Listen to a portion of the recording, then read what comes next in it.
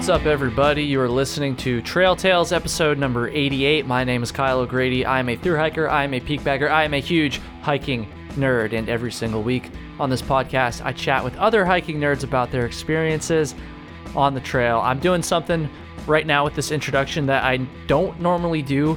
I am recording it right after I finished recording the episode. I usually record it a few days later, but I literally just finished talking to this week's guest, a man named Will Peterson, who currently holds the unsupported FKT for the White Mountains Direttissima, which, in case you don't know, I actually forgot to ask him to explain this in the episode. It's been covered on other episodes too, but in case you don't know, the Direttissima is basically when you hike all 48 of the 4,000 footers in the White Mountains in one shot. So you essentially through hike the 4,000 footers in the Whites.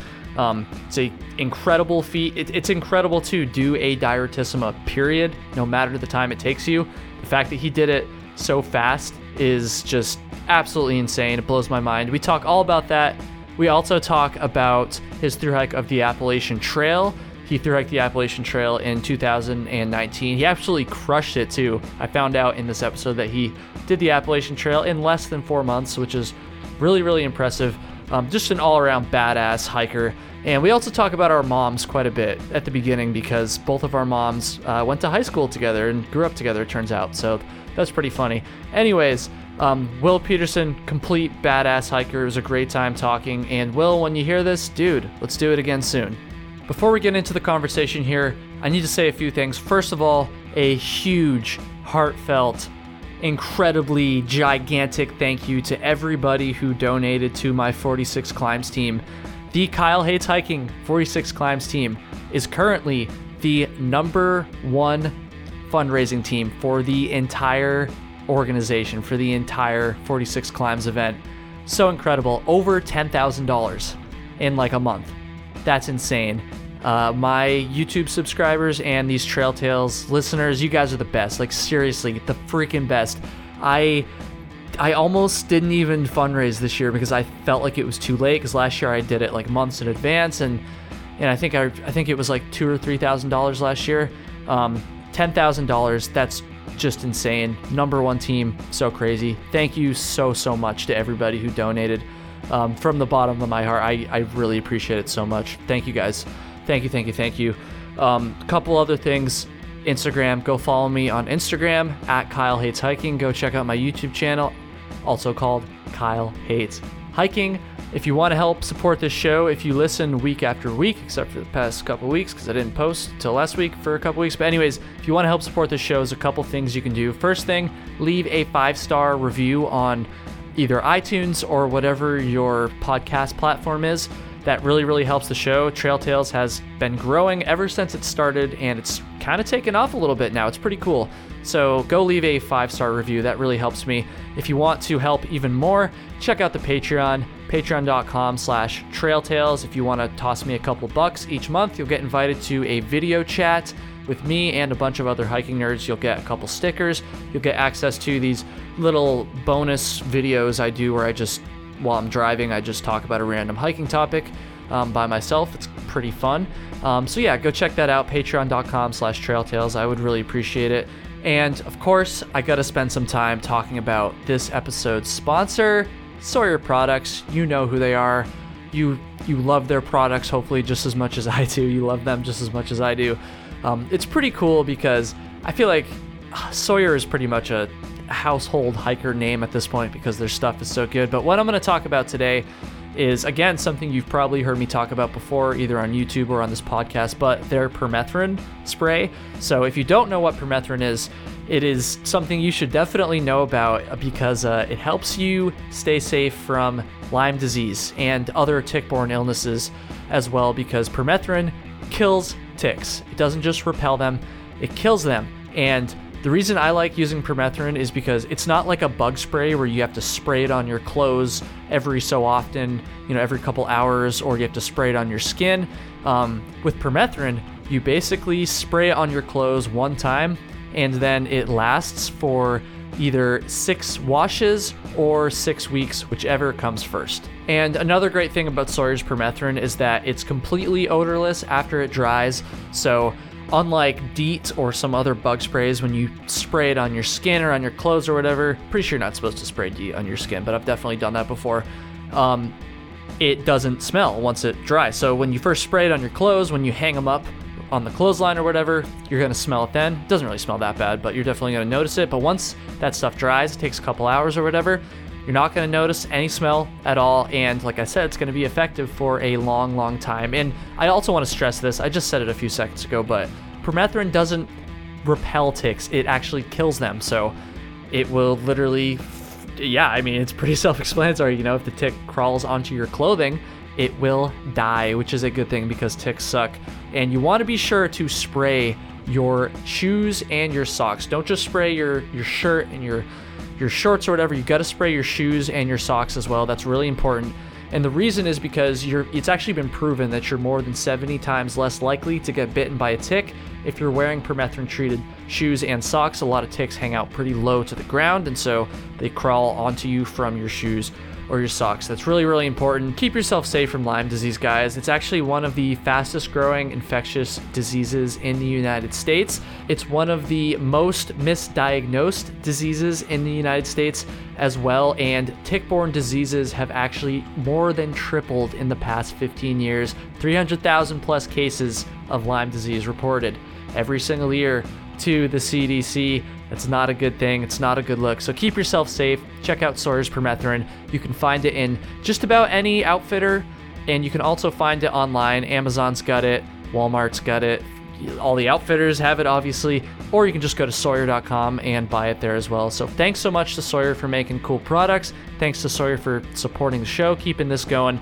And with that said, let's get into it. Episode number 88 of Trail Tales with Will Peterson, Appalachian Trail class of 2019, and the current unsupported FKT holder of the White Mountain Diretissima.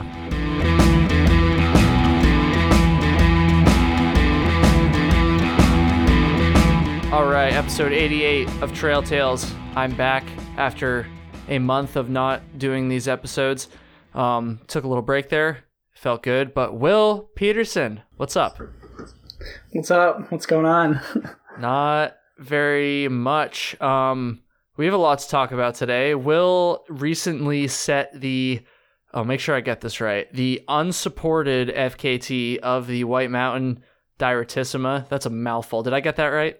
That's right. Yep. Okay. I almost said self-supported, but that's the difference between those two has been explained like so many times on this show. I should probably remember exactly what it is, but I don't. But I know I read unsupported today, which is super, super badass. So we're going to talk about that a lot today. I've got a bunch of questions about that. And Will's also done some other stuff too. But before we get into any of that, we got to talk about our moms, dude. So for everybody listening, I don't know if my mom still listens to these episodes. She listened to like the first at least like 60, I swear. Like she was pretty good about it. I don't know if she still listens now. She hasn't mentioned it in a while, so maybe she finally got sick of hearing me ramble on here. But so Will and I haven't really met, but technically we kind of have met because when we were kids, and I mean like literally, I was probably like 4 or 5 and you were like a couple years younger. So like we were like kids.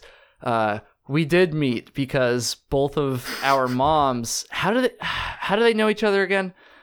They were either good friends in high school or college. I think it might have been high school. Did your mom grow up in Presque Isle? Yeah. That's what it is then. Yep. Yep. That's so they funny. were part of this. They were part of the same like popular girl friend group.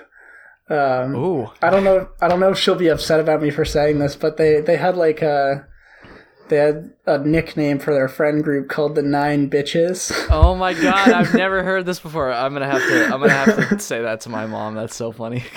Oh, it's great. They still they have a Facebook chat still that goes by that name. It's awesome. I feel like I've vaguely heard her say that before. That's so funny. Okay, so I didn't know that your mom grew up in Presque Isle too. Presque Isle, Maine, everybody. Up in the county, Aroostook County, way the hell up there.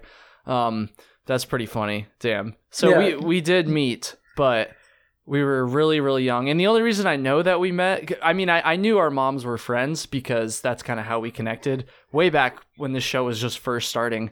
But the way I found out that we had actually like physically been in the same place is because it's probably about a month ago now, I went down to South Carolina to visit my parents. And when I was staying with them, I was flipping through some scrapbooks my mom had, and there were some pictures of us from like 1999 or something. I think it was 1999.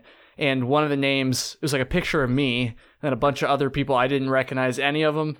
And then I saw the name Will Peterson. I was like, I'm pretty sure that's probably like the Will. So that, I think that's so funny. That's absolutely wild.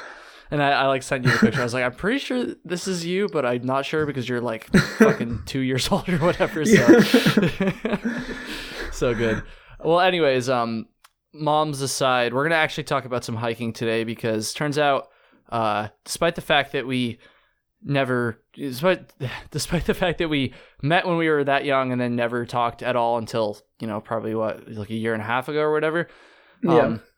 We've both done some pretty cool hiking. I would say that you've done some even more intense shit than I have. I wouldn't just say that. That's pretty obvious because an FKT of the Diretissima, whatever it is super badass.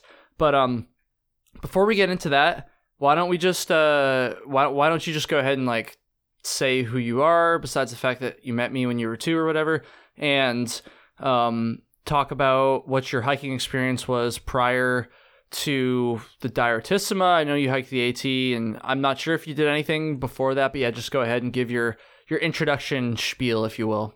All right, so my name is Will Pearson. I go by Sisyphus on the trail. I started hiking a few years ago, a couple years before I hiked the Appalachian Trail.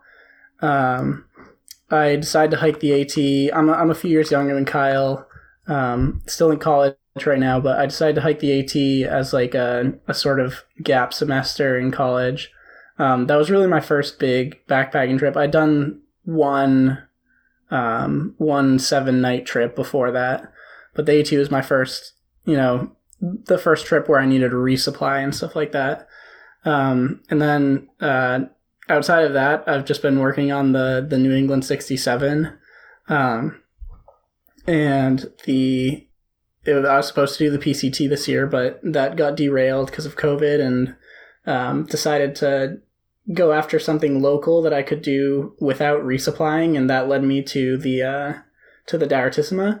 And yeah, that was sort of the impetus to go after that. Gotcha. Are you a senior? Like, was your plan to graduate and then do the PCT? No, I'm a junior. So I was gonna try to fit it in like the 4 months of summer. Oh, okay. You had messaged me about this once. I forgot about that. That's ambitious. I was gonna say like it'd be kind of funny if you were gonna take like more time off of school to go do the PCT, but then COVID canceled the PCT, so you're like, oh shit, I might as well go back to school. But that makes sense. You're just gonna do it during the summer. But obviously, yeah, yeah, you were going to do it this year, weren't you? So that's not going to happen. That sucks. Yeah. But the Diretissima is still pretty badass. Did you have any experience with like attempting any sort of like really, really, really fast hike before this? I guess actually a better question. How fast did you do the AT? So I did the AT in 3 months, 24 days. So which you is did like, it fucking fast. That's crazy. It was pretty fast, but I didn't do any huge mile days really. Like my biggest day on the AT was like 32 and a half, which isn't like, I feel like most people it's a pretty big mile day. I mean, it's not like absurdly like, crazy, but I don't think most thru hikers aren't doing, regular 30s, I guess. Yeah, that's fair. It's like I didn't do the 4-state challenge or any of those like really big mile challenges, but I did like all of there was a stretch from about Pennsylvania through Vermont where I was just consistently doing like 28 miles a day. Mm-hmm. And that's kind of like how you were able to... I think that gave me a really good baseline of just being able to keep on trucking like sunrise to sunset. Mm-hmm. Dude, that's crazy. Fucking under 4 months. That's nuts, dude. Holy shit. So you obviously were like pretty, or about as prepared for the Diretissima FKT as you possibly could be without having done any prior FKTs, I guess. So that's pretty crazy. Did you also, like, when you were back on the AT, did you also just not take as many zeros or time in town, I guess? Yeah, we so I took 4 0 days on the AT, and that was like That's four it? was yeah. 4 zeros, holy shit. The plan was to take 2, and then I ended up getting hit by really bad weather, like right when I got to Maine, and my house was like 15 minutes from the trail. So I was like, word. well, I might as well just wait out the next couple days at my house. But yeah, it would have been cooler if I'd only done 2, but Dude, that's it's 4. crazy. Freaking, oh my God, 4 zeros, what the hell? Did you like plan on doing it at that pace, like such an aggressive pace from the start, or is that just kind of like what you felt like doing once you got out there? It was kind of what we felt. So I hiked the trail a large part with my buddy Refugee, who went to high school with me, and our plan going out there was to hike it in 5 months. But just when we got out there, we decided to. Our plan was to do as many. Our plan was to do it as quickly as we could while not feeling like we were like torturing ourselves. Right. And so we just started building up, and like as we got farther north, it just looked like we were gonna finish quicker than 5 months. Finish quicker than 4 months, dude. Holy shit, that's crazy. It just blows my mind whenever I talk to someone who did the trail faster than me, because I did it, a little bit faster than average. I did like just over 4.5 months. And I feel like genuinely I could not have done it any faster. I feel like that's about as fast as I could have possibly done it. And so that's just crazy. You must be in pretty damn good shape. Yeah, I mean, it's all just like what your body's comfortable with, Yeah. Like, and I don't know. I don't like say that I did the trail in sub 4 months, and like I don't really look at that as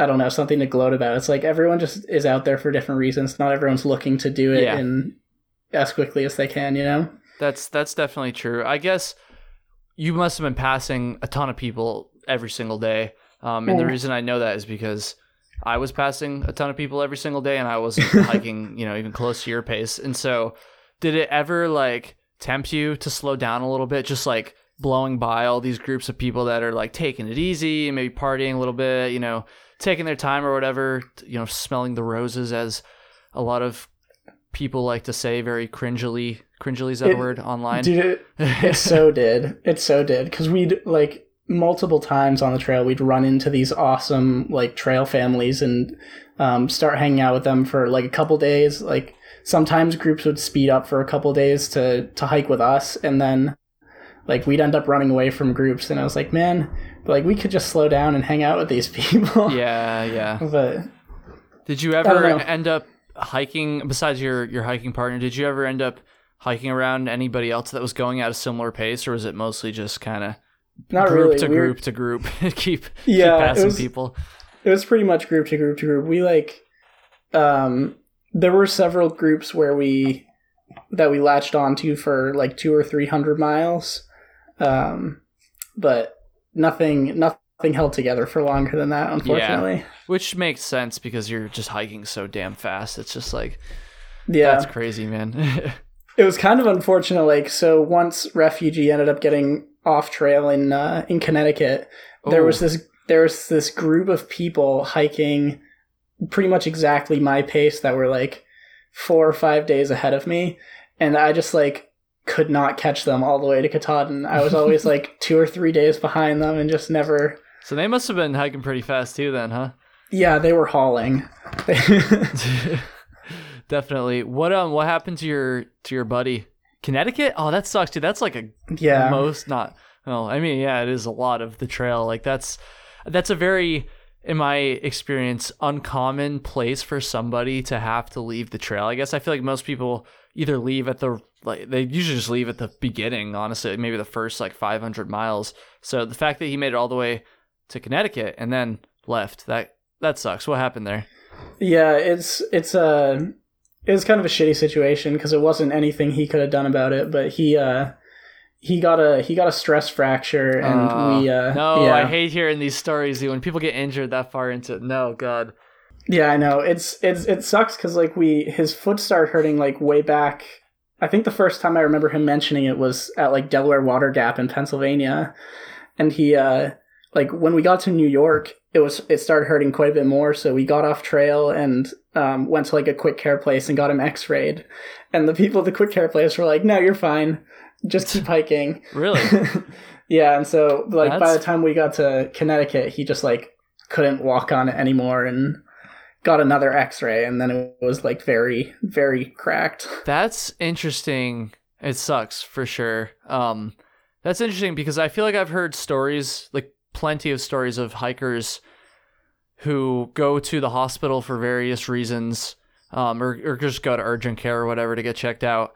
And the doctors always tell them not to keep hiking, and then they do anyway. But I've never heard a story where they went to get checked out and the doctor's like, oh, you're fine to keep hiking. And then they couldn't keep hiking. So that's, I mean, it's kind of funny, but also obviously like it sucks too.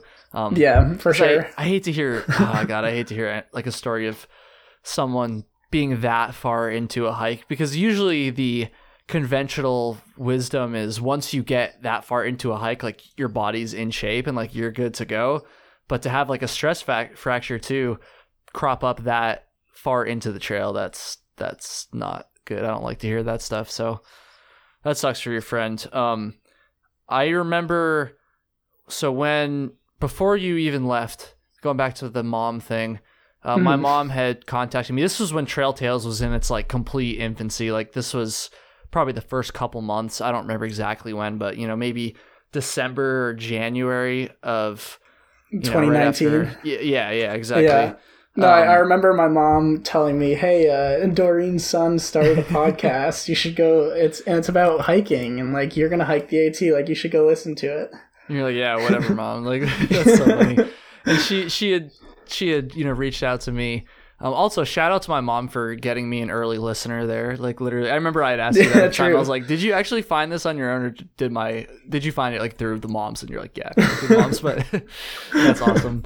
But anyways, I remember her telling me like, "Oh, my friend's son is going to be doing the AT. Like, do you have any advice for him or whatever?" She's like, "Oh, he's going to hike it with a friend." And the first piece of advice that came to mind, and this is still a piece of advice that I would stand by, but obviously it's not true 100% of the time, is generally starting with another person, especially when you're not experienced hikers. If you're already two through hikers and you have similar paces, and that's a little bit different. But generally, if you're both beginners, we'll say, starting a through hike together probably isn't the best idea, because you have no idea like what your paces are going to be or how you're going to get along and those things. And so one of the things, I don't know if this was ever relayed back to you at all, but one of the things I had told my mom, tell your mom to tell you, is that starting with another person might not be the best idea. And if you do it, just be prepared to continue on without them if something goes wrong. And the fact that you guys made it all the way to Connecticut together tells me that, though, again, I still stand by that advice most of the time, it's not always true, because something must have worked there. So I guess, I'm not even going to ask a specific question. Can you just talk about that a little bit, kind of riff off of that? Yeah, I definitely remember getting that advice. And that actually, so prior to getting that advice, we hadn't talked about what happened if we had really different hiking paces, or what would happen if, one of us got off trail and the other didn't, and all that kind of stuff. So like we talked about it, and we had the same sort of mindset of like, we're out there together, but it is our own hike, and like we have to, like, if the plan was to stay together as long as we could, and that we were this sort of was built into us doing the trail quicker, is like we decided that unless there was something really wrong with us, we wouldn't cut our mileage just because we didn't want to, Mm-hmm. So like mentally we were dragging each other along, where like if we planned a 26-mile day and one of us didn't feel like doing 26, the other would sort of drag you along for the 26. But it was like I don't know, we also got really lucky. Like we had very similar mindsets going in. That's really important, obviously. Yeah, we had very similar mindsets. We didn't want to spend a lot of time in towns. like we have very similar hiking paces, which is also just like very lucky. Oh yeah. And like I know totally. Like if I were giving someone advice, I'd be very cautious about starting the trail with someone, especially like he and I had gone on one hike together before doing the AT. That's actually crazy, dude. It's cool though. Like I guess, like you just said, you did get a little bit lucky because that's hard. I feel like the chances are low that two people that have never hiked together before starting together would end up not only getting along, but also just having a similar style and a similar pace like that. So it's cool, honestly. And it goes to show that it does happen sometimes. It's just not common, I guess. Yeah, for sure. And it's like, it's not like it was like we got along all the time, That's another thing people need to be prepared for. It's like, and we like talked about this before we got out on trail. It's like sometimes we're just gonna fucking hate each other. Yeah. But that's like not a big deal. You guys were smart about it though, man. Like talking about this stuff beforehand, that's another big piece of advice I would give to even if you are going to start with somebody in a similar situation like Will's, definitely talk this stuff out beforehand and be prepared to follow through with the things you talk about. Because if you just go in blind like, oh, we'll be fine, you just don't think about it or worry about it, that's when the issues are going to arise. Because if you talk about it, at least if those things do come up, differences in pace or hiking style, at least you've been able to come to terms with it, I guess. Come to terms with the fact that maybe you're going to end up splitting up or someone's going to have to compromise or something like that. So good for you guys, honestly, for working that out. I think that's awesome. Yeah, man. I don't know. It always sucks to me that he had to get off trail. Yeah. I hope that like at some point he'll get back on there and invite me to go with him. But we'll see. There you go. Had you ever hiked in the Whites before you got there on the AT? I'd done like 18 or something of the mountains of the 48. Okay, so you've done, not a ton, but enough to know like what it's like there, obviously. Yeah, I'd done a Prezi Traverse. I think that was like my biggest hike ever, and I thought that was just like the pinnacle of all hikes, I mean, for most people it is. Like that's no joke for sure. All right, I guess now I kind of transitioned into the White Mountains talk there. We should probably continue down that rabbit hole. So my natural first question for the Diartissima FKT subject would be, why did you do it? But you kind of answered that already because you said you were going to do the PCT, but then that got canceled because of COVID, obviously. And then you wanted to do something close to home. So I guess one of the reasons why I asked you that previous question there about having hiked in the Whites before was just because I wasn't sure if there's any sort of like, I don't know, connection there or any reason why you wanted to go there specifically, because there is other things you could have done in the Northeast that would be a reasonable, safe, experience, despite COVID. Right. So I guess if maybe there isn't more to it, maybe I'm overthinking it, but is there anything more to your decision to go for the Diartissima FKT? I've always been a big fan of the Whites. Like a lot of my formative hiking experiences were in the Whites, like my first solo backpacking trip and my first big day hikes and all that kind of stuff. But also, when I started looking at local things and local FKTs that I could go after this summer, the list wasn't all that long about things that I would, one, be passionate about, and two, actually have a chance at beating. Like I looked at the Hutt Traverse or the Pemi Loop, and it's I'm not a speedy person. I can't run 10-minute miles over that kind of terrain.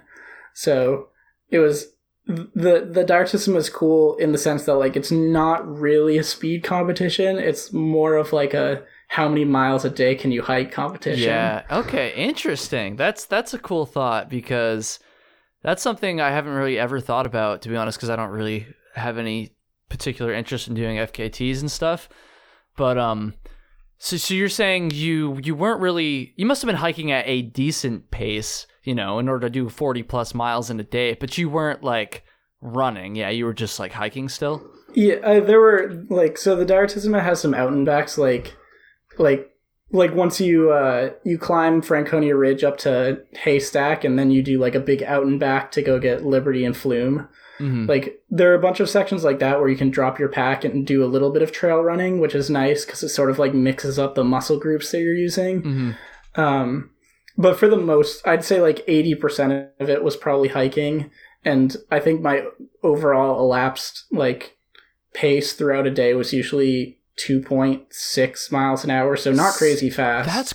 That's oh man, that actually blows my mind a little bit. So you were just hiking for long fucking hours, then you just weren't sleeping basically. If you're hiking at that pace for most of the time, you must have just been putting in like just hours and hours and hours. Yeah, usually I was on trail at least an hour before sunrise and wouldn't stop until at least an hour after sunset, with like very minimal stopping during the day. That's insane, dude. So I'm gonna back up just for a second here. You had mentioned, while you'd mentioned you were looking for an FKT of some sorts. Mm-hmm. Why was that? Why did you want to go for an FKT versus just doing like a cool thru hike or a cool hike somewhere? It's a great question. I think it's mostly ego. Honestly, like I don't know. I wanted, like, my biggest reason to go out on the AT was to like push myself and prove to myself that I could do it. And, I did it. And then the next step was sort of like, I guess Shane has a saying that he said to me a couple times Shane's refugee, by the way. He had a saying that he said to me a couple times on the AT, which is that I'm not much interested in doing things that I already know I can do. And so it's like, I know I can do a thru hike or like a big section or what have you. It's like, I don't know if I can beat someone else's record or like hike 40 miles a day or whatever. So that was kind of like, if I set this arbitrary goal that's ridiculously sort of out of the bounds of what I've done so far, then that'll be a good challenge to push myself through. That's awesome. And it's a very different perspective on hiking than I have. I'm guessing there's a lot of people that are listening that share your perspective, so I think it's really cool that we're kind of talking about this. But for you, it's just hearing you say that, because I'm thinking about doing another long thru hike sometime in the near future, hopefully. And for me, it's really not about pushing myself any more than I did on the AT. In fact, like I said a few minutes ago, I don't know if I could have done the AT any faster than I did. Like, I feel like that was about, and I don't know, maybe I need to push myself more, but I felt like that was like my limit, I guess. And when I think about doing another thru hike like that, so you just said a second ago, you're like, I know I can do a thru hike.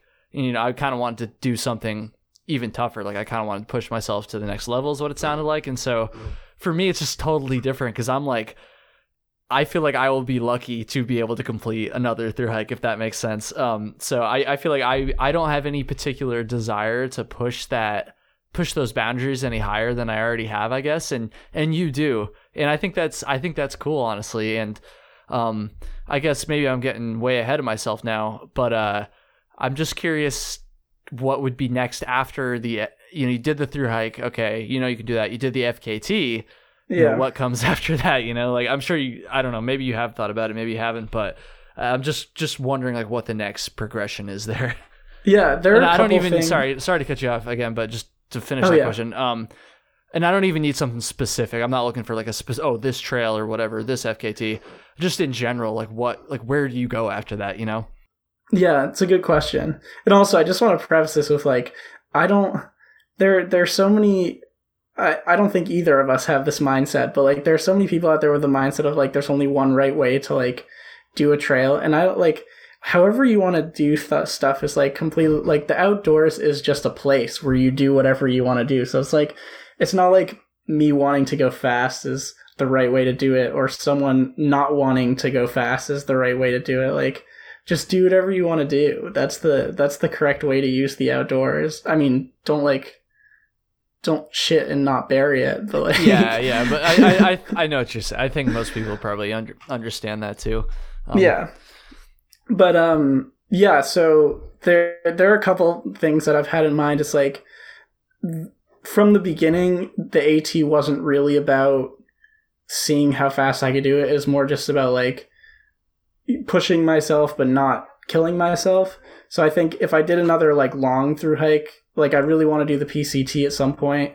I don't know when, but I think if I did that... I don't think anybody knows when right now. Yeah, I know. But I think if I did that, it would probably be in the guise of like, how fast can I do this? Okay, interesting. And then the other one that I have, which is more, I think, more attainable in the short term because it's less of a time commitment and like more local. I've never gone more than 45 miles in a day, and going 100 miles in a single push really intrigues me. Oh, there you go. My friend and I have been poking around at the 100-mile wilderness supported record, and so I think we might go after that next summer. Dude, that's crazy. Damn. Dude, I feel like if you, and we're gonna talk more about the Diartissima in just a second, but I feel like if you were able to do that, there's definitely like some random short trails, like a lot of the ones I cover on this show. Just around the Northeast, for instance, like maybe the Northville Placer Trail or the Cranberry like 50 or something like that. But then again, I guess 50 miles, that could be like a run almost. I don't know. Again, I don't really know much about FKTs, but I feel like if you could crush the Diartissima like that, you could probably crush some other shit too. But I was actually, what was the, I listened to an episode the other day, where the trail that starts at Monadnock and ends... Monadnock Sunapee Greenway Trail. Yeah, I think the FKT for that's doable. I don't think it's super fast yet. I don't think anyone's like really gone after it yet. But do you remember what it is? I don't know. Hold on. That's all right. Keep talking and I'll look it up.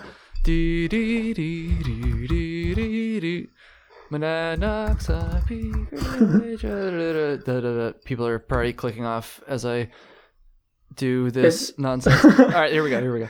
It's the unsupported is just under 12 hours.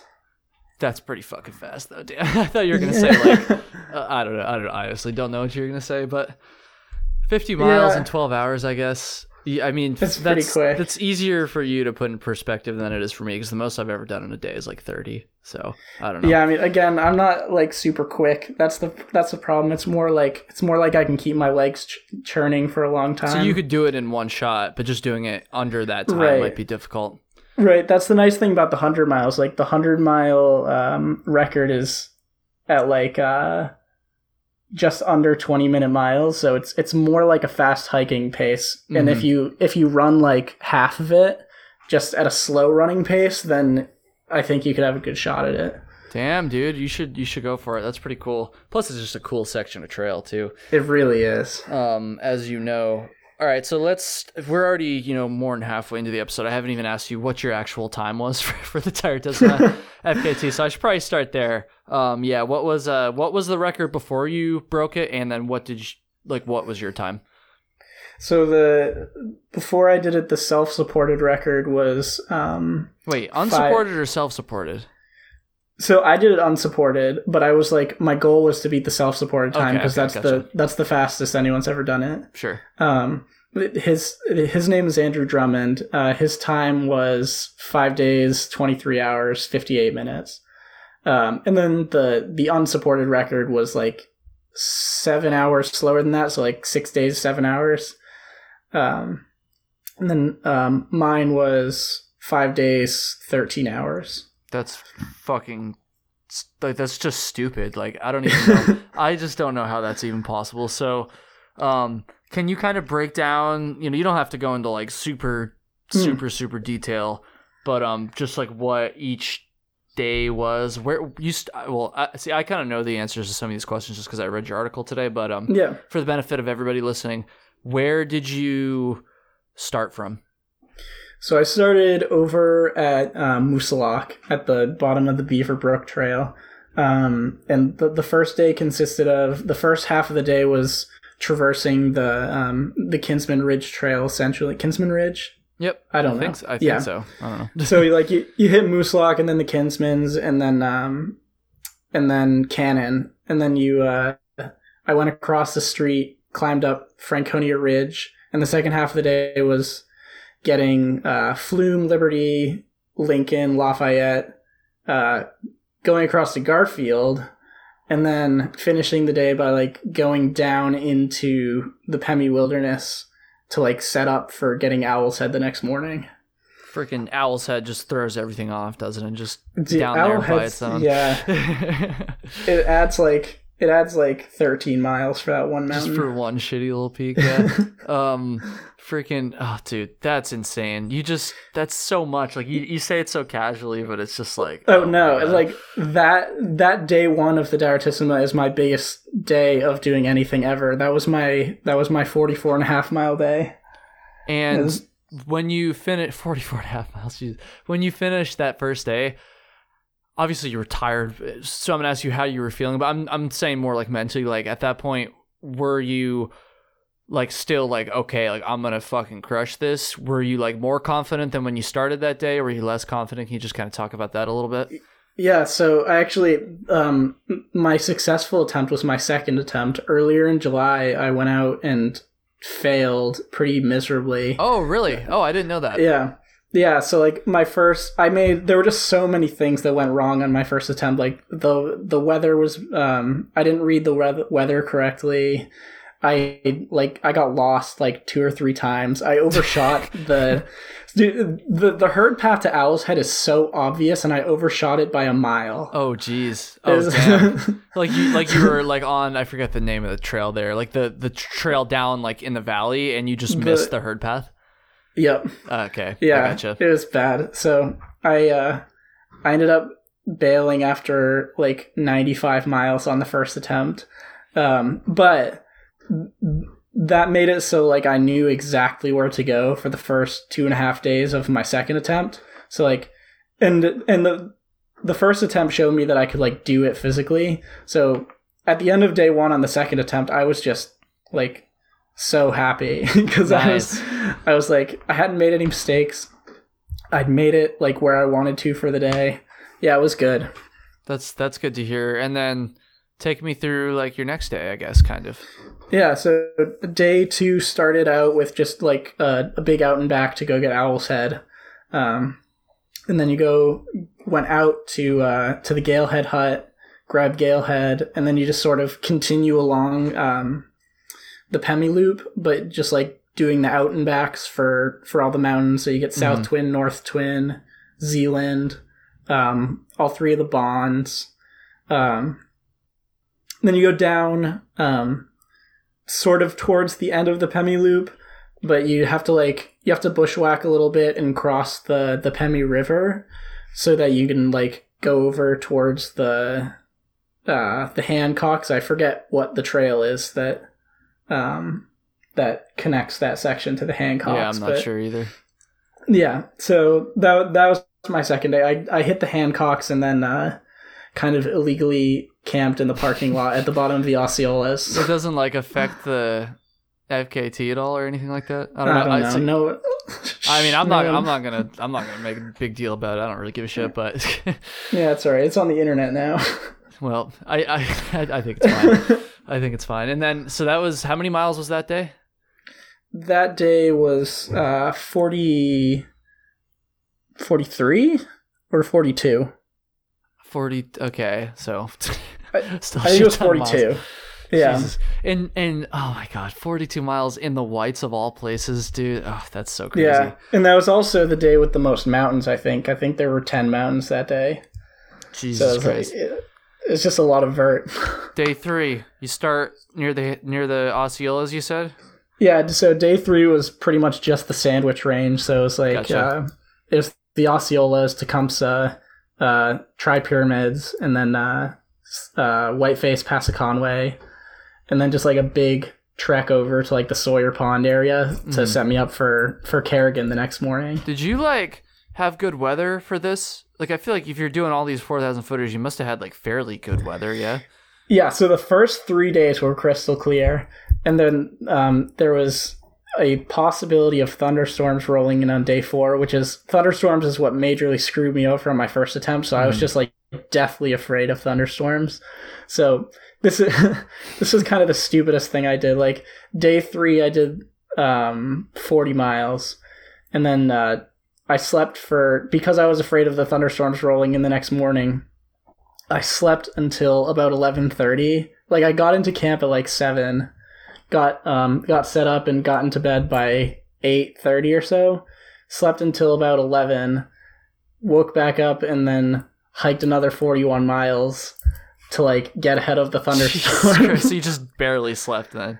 Yeah, it was brutal. How do you do that? Okay. Are you the type of person where just in normal life you can you can go without sleeping that much? Like you can only sleep for like 4 or 5 hours and then function like the next day, like go to class, take a test or whatever? Not at all. So then how the hell did you do this shit, man? That's crazy because I'm not like that either. Like I need my sleep, right? And so the idea of just sleeping for like 4 or 5 hours between 40-mile days, like I can't even fathom that. Yeah, no, 4 or 5 hours was like on a good night. Like that night it was about 2 hours. It was like, I was carrying a lot of caffeine, so that definitely helped out. Yeah, I was slow dripping myself about 4 or 5 cups of coffee's worth of caffeine like throughout the day. Damn. So that definitely helped out. But then that day, the thunderstorms actually never hit. So like when I got done those 41 miles, I was able to just like sleep for 9 hours before the next day. So that definitely helped. Oh, dude, imagine if you didn't though. You could have beat it even more. Yeah, I know. I should have just sucked it up. No. I'm just messing with you. Well, I also at the end of that day, I got to that campsite near the Mitzvah hut.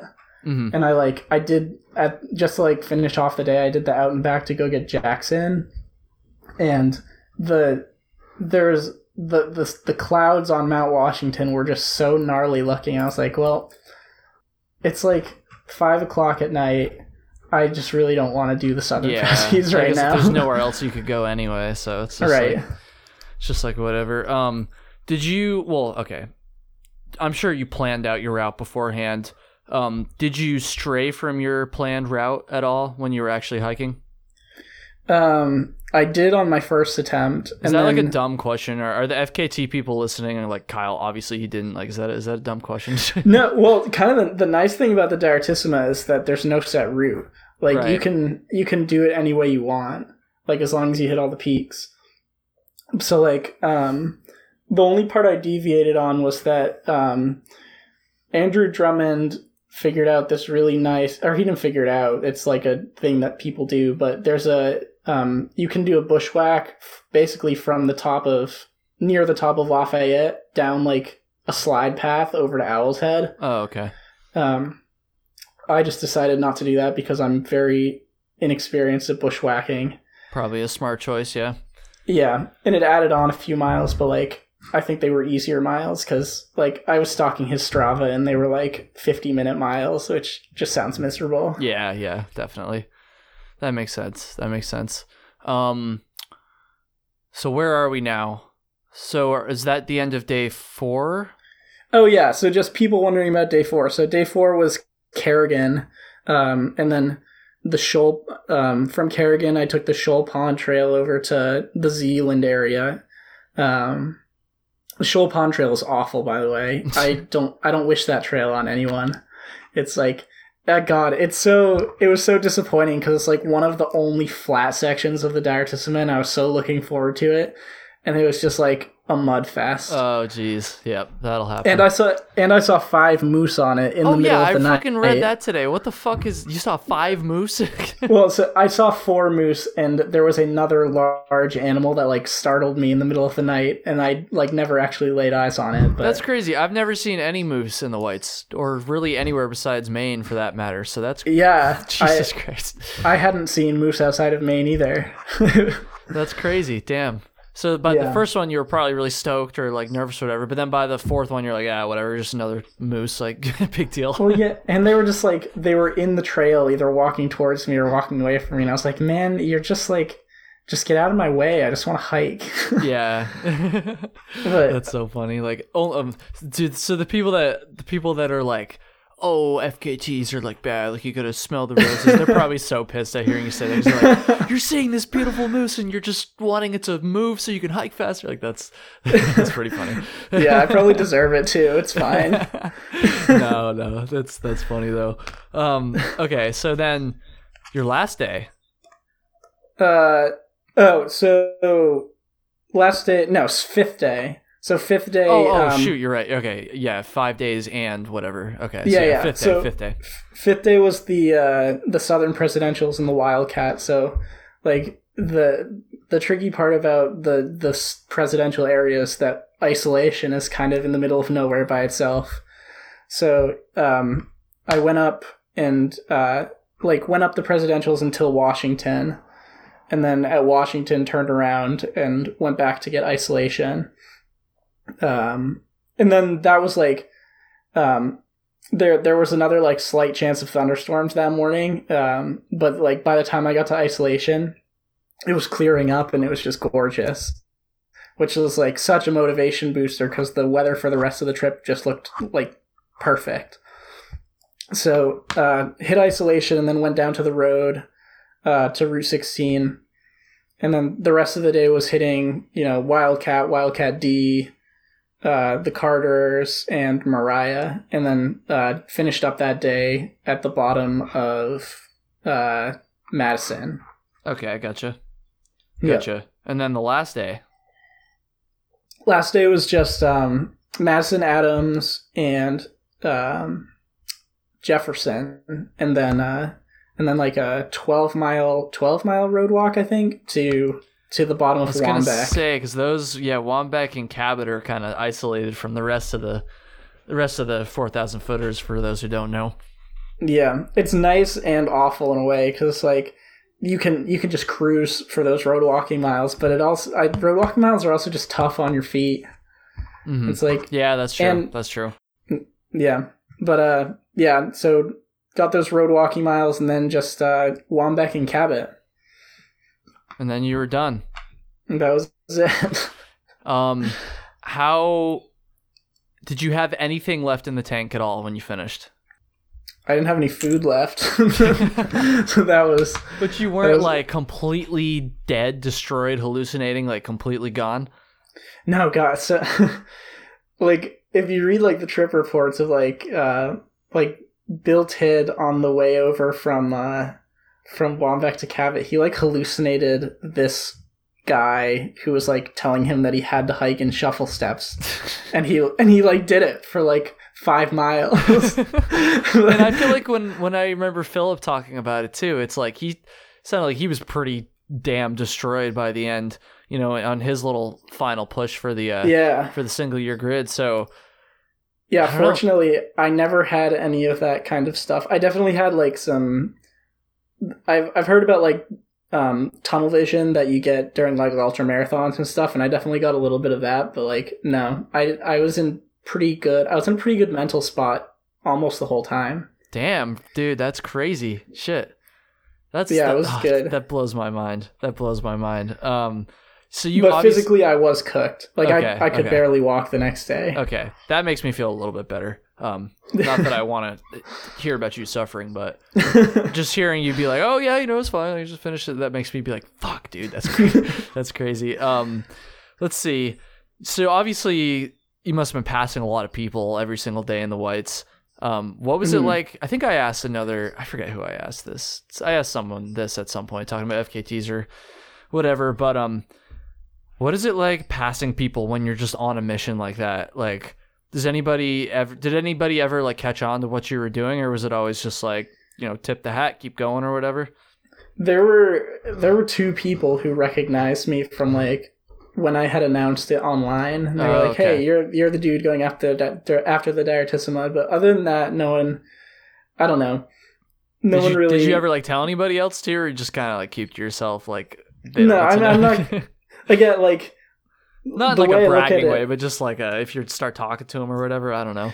Yeah. If people ask what I was doing, but it's like the way I look at it is like, again, everyone's out there for their own reason. I'm not just going to be like, "Hey, I'm doing this because that's cool." Like everyone's, But Yeah, no, that's another nice thing about, like, because the Diatism was less of a speed competition and more of a how many miles you can hike a day competition, it's like, I could afford to just, like, stop and talk to someone for a few minutes if they want to talk, which was very nice. Yeah, I feel like that might have been kind of nice for the morale, so. Yeah. Interesting. Fucking A, dude, that's so crazy. I wish we had more time, honestly. I feel like I probably should have asked you more questions about this at the beginning. I guess the last thing I'm kind of curious about, and this is, again, FKT noob question. There's people that are going to know the answer to this, so I apologize. But just keeping track of this, like, you must have had a GPS or some sort of tracking, yeah? Yeah, so usually for multi-day things, they want you to carry, like, 2 forms of tracking. Oh, 2 forms. Like, wow. I mean, it makes sense. It makes sense, I guess, yeah. Yeah, I don't know. I think they're not too stringent about it, but, like, I carried a spot device, which sucks in the whites. Like, don't ever use a spot device to track yourself in the whites. They're just not good. Interesting. Aren't those supposed to work, like, anywhere or whatever? They don't do well with tree cover, apparently. Oh, really? The tree cover? You had mentioned that in the article, now that I think about it. That's... Yeah. I mean, I don't know anything about the spot devices, but that's a little bit surprising. You think that'd be a pretty basic fucking thing they'd try to account for? I don't know. I truly don't know.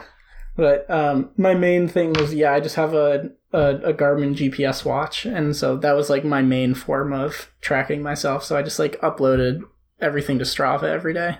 Gotcha. Interesting, dude. We're getting towards the end here, so let's do a story. But before that, I just gotta say, like, congrats, dude. That's crazy. That blows my mind, honestly. And we'll have to do another one soon. I'm sure you'll do some other crazy fucking FKT or just some other crazy hike or whatever ends up happening. We'll have to do another one. But yeah, dude, story time. You got a story from the Appalachian Trail, yeah? Yeah. So this is another one of those stories to scare people away from hitchhiking, even though hitchhiking is awesome. Oh boy. It's been a while, I feel like, since we've had a good hitching story, so here we go. Yeah, so Marion, Virginia is a weird town. I just put that out there to start. Refugee and I rolled into the partnership shelter. And, like, we started we started in May, so we started way after the bubble. So this was, like, the first shelter that we got to where there was, like, lots of partying going on. Mm-hmm. Like, I think the partnership shelter is the one that has, like, showers and, like, a double decker. Yeah, so it's, like, you could, like, live there, and people, like, were living there. They were ordering pizza and stuff. So, like, that was weird to us from the get-go. I know that's not weird to anyone else, but, like, and then, like, this one person at the shelter was just very insistent that we had to go to, what's the southern chain food place? Bojangles? Bojangles, that's one of them, yeah. There's we a lot had of them. we had to go to Bojangles and get the grits for some reason. And neither of us had ever had grits or really, like, knew what grits were, so we were like, all right, I guess let's fucking go to Bojangles and get grits. Like, our dumb asses just, like, bought grits and ate them, like, without mixing them in with anything. So that was just disgusting. So that was, like, the first thing of Marion, Virginia. And then while we were trying to hitch back out of Marion, Virginia, we were trying to get a hitch, and this guy who was filling up his car called us over to him, and it was like, hop in. I'll bring you guys to wherever you gotta go. So we get in, and after he's done filling up his car, he gets in. We didn't notice this until he started his car, but he blew into one of those breathalyzer things to start his car, and then that's not a good sign. but then turns around, looks at us, and goes, "I don't even drink." Like, wait, what? Like, what are you trying to say? So like, we just kind of ignored that comment for the time being. And then he asked us if we could make a quick pit stop at a grocery store so he could get orange juice for his mom. So we were like, yeah, okay, I guess. but he wanted to go to this other grocery store that was like out of the way because, so the gas station was right next to the Walmart where we got our resupply, and he wanted to go to the Food Lion or whatever. And he was very upset that we got our resupply at Walmart because, as he explained to us, Marion, Virginia is a big hotspot for the Illuminati. And so this guy's just a whack job, yeah? Yeah. Oh, yeah. So, Jesus Christ. So we went to the Food Lion. We waited in the car, and we, like, debated just, like, leaving. But he seemed harmless enough. He wasn't a big guy, and, you know, Refugee is a 6'4" college athlete, so I wasn't like super worried. Right. So he gets back with his orange juice and starts taking us towards the post office. Actually, is where we need to go. And he started explaining to us like why he had a breathalyzer thing in his car, and he was explaining that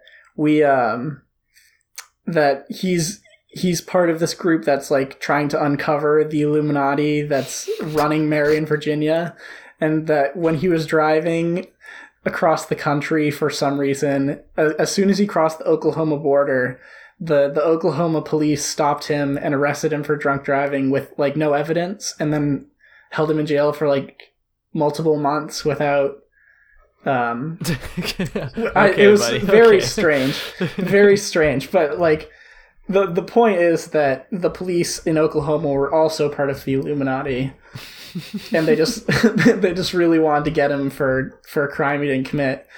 But you know, all things said and done, he brought us to the post office, and nothing happened. So, but he was just fucking crazy. he's just out of his mind. Damn. Like, I mean, I support him. Like, go after the Illuminati, man. Someone's got to do it. Shit. Yeah. And it sounds like the Oklahoma PD aren't doing it either. So damn, that's crazy. I don't know why the Oklahoma PD care about what's going on in Virginia, but it's fucking you know. That's so funny. Well, I'm glad to hear. I thought it was going to be like a dangerous, you know, especially when you said the breathalyzer thing. I was like, oh shit, is he drunk driving? But then again, if he passed and turned the car on, then obviously I guess he couldn't have been drunk. I don't know. But right. I'm glad to hear it wasn't, you know, he wasn't hammered behind the wheel with a firearm like has been told on previous stories. I'm glad to hear he was just a fucking nut job who got you to your destination safely. Yeah, for sure. Will, thank you so much for doing this, dude. I really appreciate it. Go ahead and plug your Instagram or anything else you want to plug. Sure, yeah. My Instagram is _will.peterson, and that's pretty much the only social media I have. So go follow that. I'll probably, you know, when I decide to do something, I'll probably announce it on there. Cool beans. Yeah, and everybody should go read his articles on the Trek about his FKT too. You'll get some more details that we didn't have a chance to cover today. So, yeah. Thanks, man. And thanks to everybody listening. That's going to do it. Have a good one.